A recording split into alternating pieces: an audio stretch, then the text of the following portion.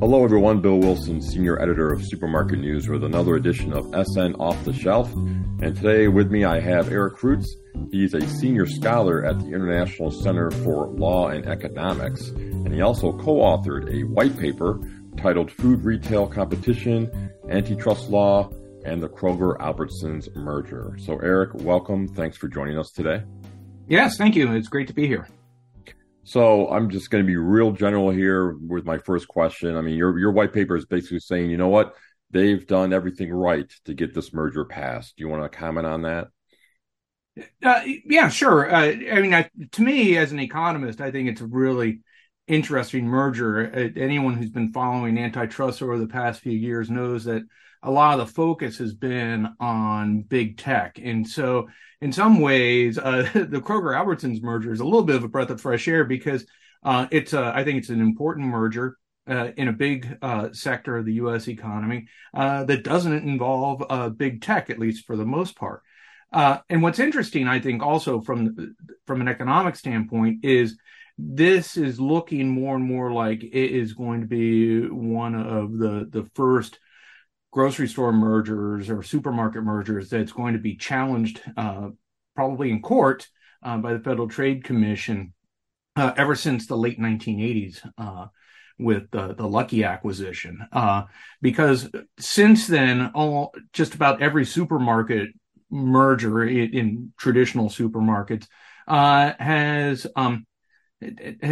gone through, that the Federal Trade Commission has allowed that merger to go through, usually with some sort of divestiture where the merging parties sell off their stores to try to resolve any sort of competitive concerns in different geographic areas. And so what's really interesting about this one right now is that the Federal Trade Commission has dropped some really big hints that they will challenge this merger, and the merging parties, particularly Kroger's CEO, has indicated that they are willing to fight this in court. So there's a very good chance that this case could end up in court, and that would be the first time that something like that has happened in this type of supermarket merger since the late 1980s. So, I mean, you mentioned the divestiture, which they're selling off a bunch of stores to C&S wholesale grocers. And that's a very big part of this merger being successful. Why then do you think the FTC is going to challenge this in court and go that far? Well, one is that the FTC has an attitude that big is bad. And it's very hard to get around the fact that this is a very big merger. Depending on how you calculate it, the merged company would be anywhere from the third to the sixth largest supermarket or food and grocery retailer in the country.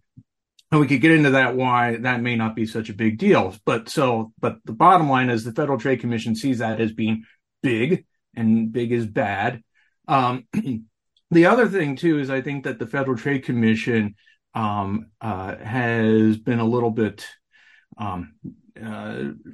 affected by the Safeway-Albertsons merger, where that involved a divestiture to Hagen's. And that has, anyone who's in the supermarket industry knows the story that was more or less considered a disaster. And so the Federal Trade Commission doesn't like this merger because it's big, and they have indicated that they don't think that any sort of divestiture can solve the problems that they think there are with this merger. And so they haven't said anything explicitly, but they've dropped some really strong hints that they really intend to dig in and try to just block this outright. So what do you say about Walmart then? They are the king of grocery. They have over 3,000 plus stores. Why is the FTC turning away from that when I mean, you said big, they don't like big. Well, Walmart is enormous. Well, that's certainly one issue. And I think the obvious answer to that is that Walmart's not merging with anyone. So there's nothing for them to block. The other thing too is that Walmart, does a lot more than just food and groceries. But, then again, I live in Portland where we have Fred Meyer stores owned by Kroger, and Fred Meyer stores are kind of like slightly smaller versions of Walmart, because you could get food, groceries, lawnmowers. And so, I mean, the Fred Meyer stores are super centers, much like a Walmart is a super center.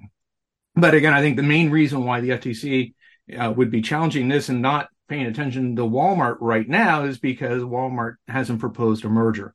And I think that's just the way it is. So we talked to a former FTC policy director, David Balto, about the merger, basically, and he thinks it's going to have a difficult time getting approval. Let me just talk about a couple things here. He thinks that the divestiture would have gone over better if it was, sold off to someone like Ahold Delhaize or another major supermarket chain that's what they do. Do you think that really matters, that they're going over and whoever they choose as their divestiture partner?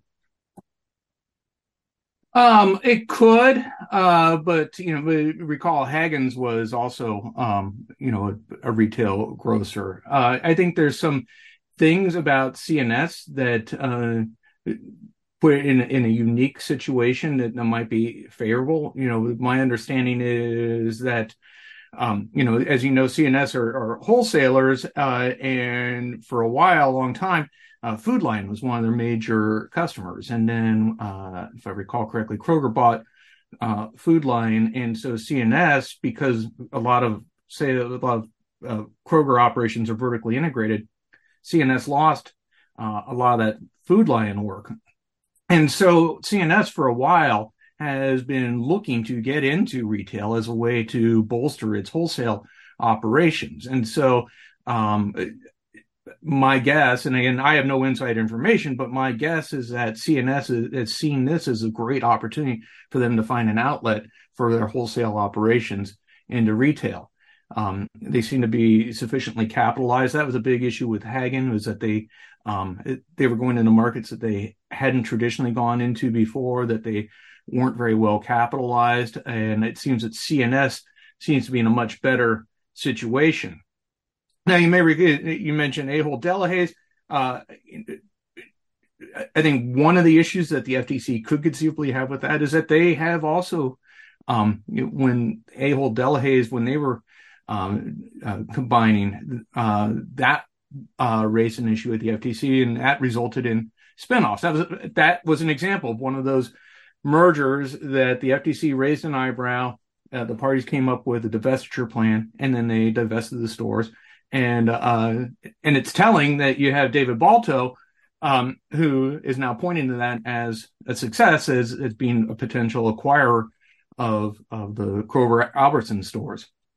What's interesting is I read an article by David Balto that he wrote in the early 2000s, and it to me is fascinating because it was in many ways very prescient, because he identified two things. He identified the growth of wholesale clubs as being an issue that down the road, they said, these wholesale clubs, they're still kind of new, but they're starting to grow. They're starting to eat into food and grocery margins at supermarkets. They could be a competitive concern down the road. And again, he wrote this in 2000.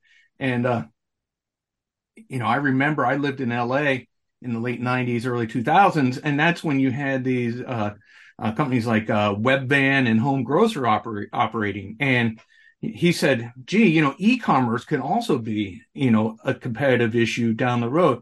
Too early now in 2000, 2001. But, here we are now, 20, 21 years later. And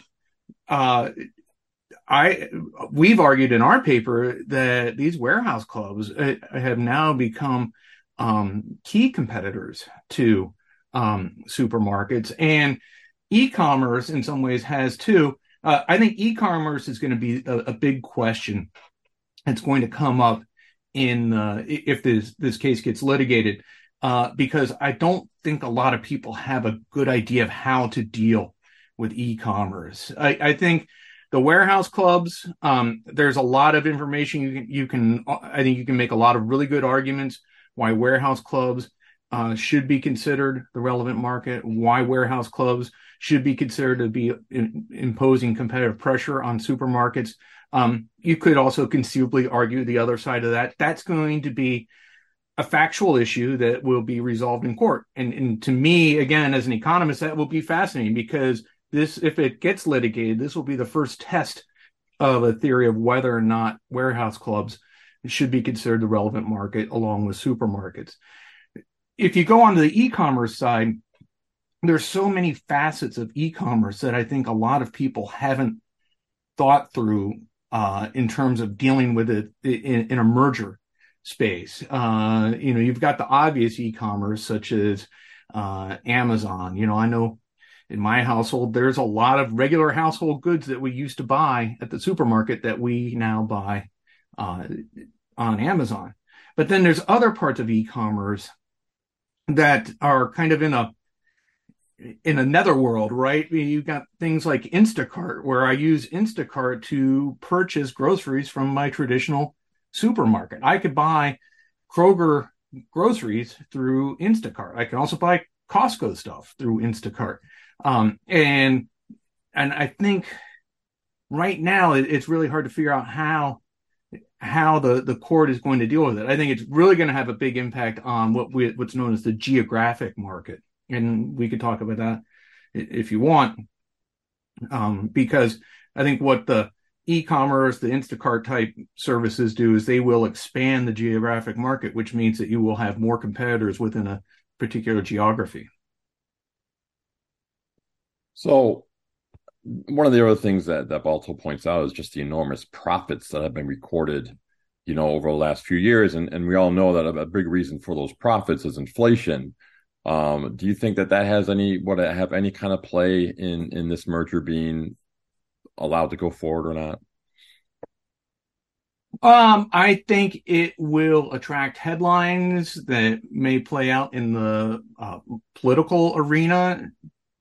But, when you get there in court, the court's going to be looking at the evidence that's there. And, despite the dollar amount of the profits, food and grocery is still a traditionally fairly thin margin business. If you ranked U.S. companies by revenues, by sales, you'd find a lot of retailers are, in the top 5 or 10. But if you rank them by profits profits, you're going to find that they're not in the top 10 anymore. They're closer to, the middle of the pack, the 50th to 100th in terms of profits, because those profit margins are so small. And that's what's curious to me is that if you look at Federal Trade Commission Chair Lina Khan's own writing, I think she wrote in 2017 about different parts about merger analysis, and she talked about supermarkets, and she said that one of the reasons, according to her analysis, one of the reasons why you had such a merger wave of supermarkets in the late 1990s was because of the growth of these club stores, warehouse clubs, that were imposing this competitive pressure. And the only way, or one of the ways that these supermarkets could compete, was by combining. And so to me, it's really interesting that you have the FTC's own chair at one point writing that these warehouse clubs do impose competitive pressure on supermarkets. There's also states attorney generals are threatening to bring this merger to court. Do they have any? FTC is obviously they are the big people. They're the big guy there. Do states threatening to take the merger to court carry any kind of weight? I think it does, because they can also file their own suits. I'm not a lawyer, so I'm not exactly sure what the whole process is. But there have been mergers that have fallen apart based upon pressure from the states. My understanding was that the Cisco U.S. Foods merger, which is a wholesaler merger, fell apart in part because of pressure from the states as well as the FTC. Okay. So what's the timeline here, do you think? They want to get this merger approved by the early part of 2024. However, if the FTC is going to challenge this in court, you have, other states willing to challenge in court. How long do you think this can drag out? Well, it could drag out for a while. There's been quite a bit of reporting. I think Supermarket News reported too that the FTC has indicated that if they do challenge this merger, it probably won't happen until sometime next year, early next year.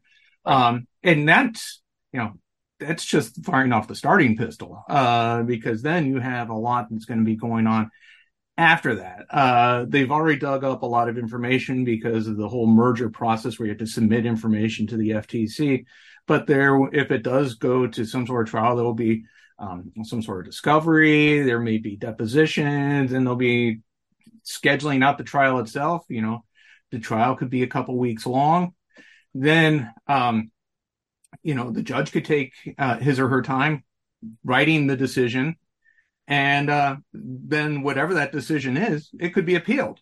And so, you could be looking at anywhere from, if things were fast tracked, right? It could happen within like the first half of next year, to it could be dragged out for a few years. So Albertsons, Kroger, they continue to reassure everyone, it's not going to result in a rise in prices. We're not going to cut jobs. Based on your knowledge of mergers in the past, do you think that Albertsons and Kroger are on the up and up here, and they're going to do their best to avoid the loss of jobs and rising food costs because of this merger? Well, I think that I can't second guess what they're going to do. I think that they have a keen interest in staying in business, staying profitable, and pricing is part of it. And when I say pricing, I don't mean necessarily raising prices. It means that they still have to price competitively, because, again, they are facing enormous pricing pressures. One reason why people shop at Costco is because they realize they can get a better deal. If you can buy a whole bunch of paper towels and store them in your garage or your basement, buy them cheaper at Costco, then you're going to do that. So if Kroger or Albertsons raise the price on paper towels to try to squeeze more out of consumers, those consumers can squeeze back, right? Because they can always go to Amazon or Costco or somewhere else. You've got, I think you also have pressure from Trader Joe's. In some places, you also have pressure from ethnic markets. Some are the mom and pop stores that most people think when they think of ethnic markets, but there's some that are really growing. You've got H Mart, which is Korean. Out here in Portland, we have one called Awajimaya, which is Japanese, but also sells Asian food. You walk in those are huge stores, and so you have that pressure too. And what's interesting is if you go to a place online to something like Instacart and you look for your shopping options, you'll see that your options you have include not just, the Kroger, the Safeway, the Albertsons, but they also they could include Costco. They could include Whole Foods, some of the ethnic stores. In my area, U.S. Foods has their own retail operation. I can buy food from a U.S. Foods on Instacart. So there's a lot of opportunities for competition. And I think it's not so easy that you could just say, we've merged, we're going to go raise prices.